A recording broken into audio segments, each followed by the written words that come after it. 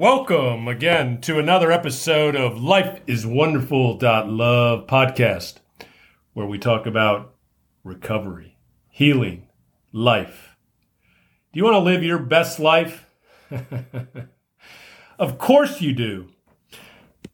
This is where you will get the tips and the understanding of what to do next. Today is the first week in May. You know what that means? We're going to do a step. May is the 5th month. That means step 5. Step 5 is really about admitting everything that you wrote in step 4 to yourself, to another human being, and to God. You got to do all three. And there's a lot of reason for that. You see, in step 4, we've written down a lot of things about ourselves. Things that we thought were secrets, things that we thought we were going to take to our grave, things that we did not want to disclose to another human being. And then realizing we had to talk about those hurts, those traumas, those abuses, those resentments, those things that just really aided us, where we also felt, besides feeling hurt, we felt shame, we felt guilt, we were depressed, we were anxious. We were always worried what someone might find out and then would have to deal with rejection. Humans hate rejection. And that is why a lot of people don't even talk, not even to their lover, their spouse, their best friend. No one wants to feel judged or pushed aside or thought of, how can you be so stupid? The thing is, sometimes things just happen. It could be that our minds are adrift with alcohol, drugs, and some other type of addiction. We may be thinking about gambling or sex or food. Or we might just be too hungry, too tired, and we do things. But the thing is we want people to know exactly what has gone on. And that's why we do this sort of step 5, this type of confession. That's why the number one thing, whoever that person is, could be a sponsor, it could be a priest, pastor, rabbi, it could be a therapist.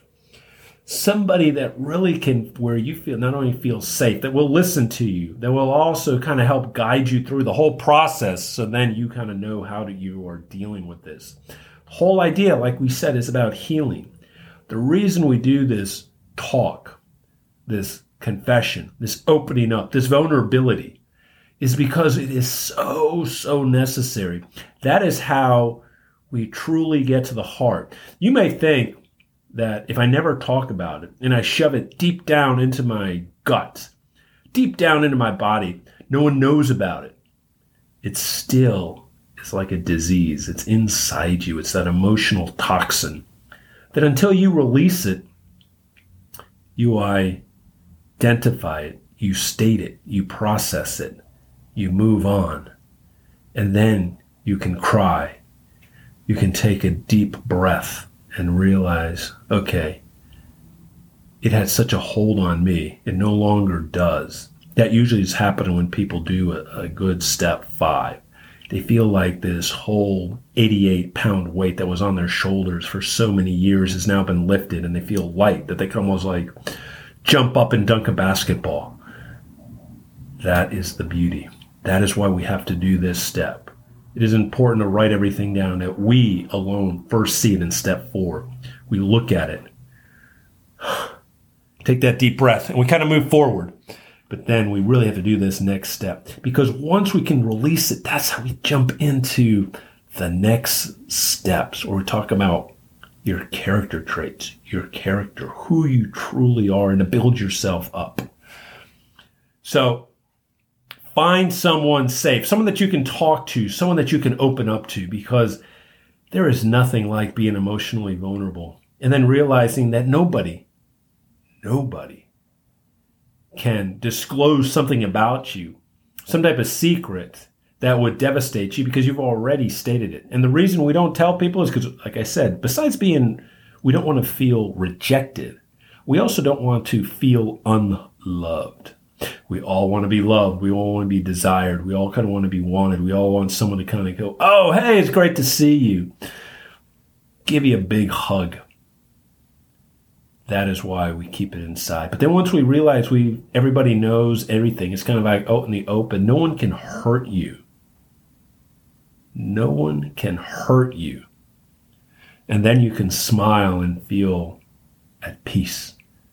You can have serenity because you know that you are walking in your truth. You are walking in your purpose. You are walking with your back straight and your head held high. And then from there, you can kind of just move on and just keep living that life that you are destined to live. Not only in your dreams, but in reality. And so you can move forward and enjoy and truly live and no longer be almost like a zombie or some type of walking suicide. You are actually living. You are living. So go live your best life. Open up. Find that person. Talk to them. And then you keep moving forward. Life is Wonderful. Love podcast.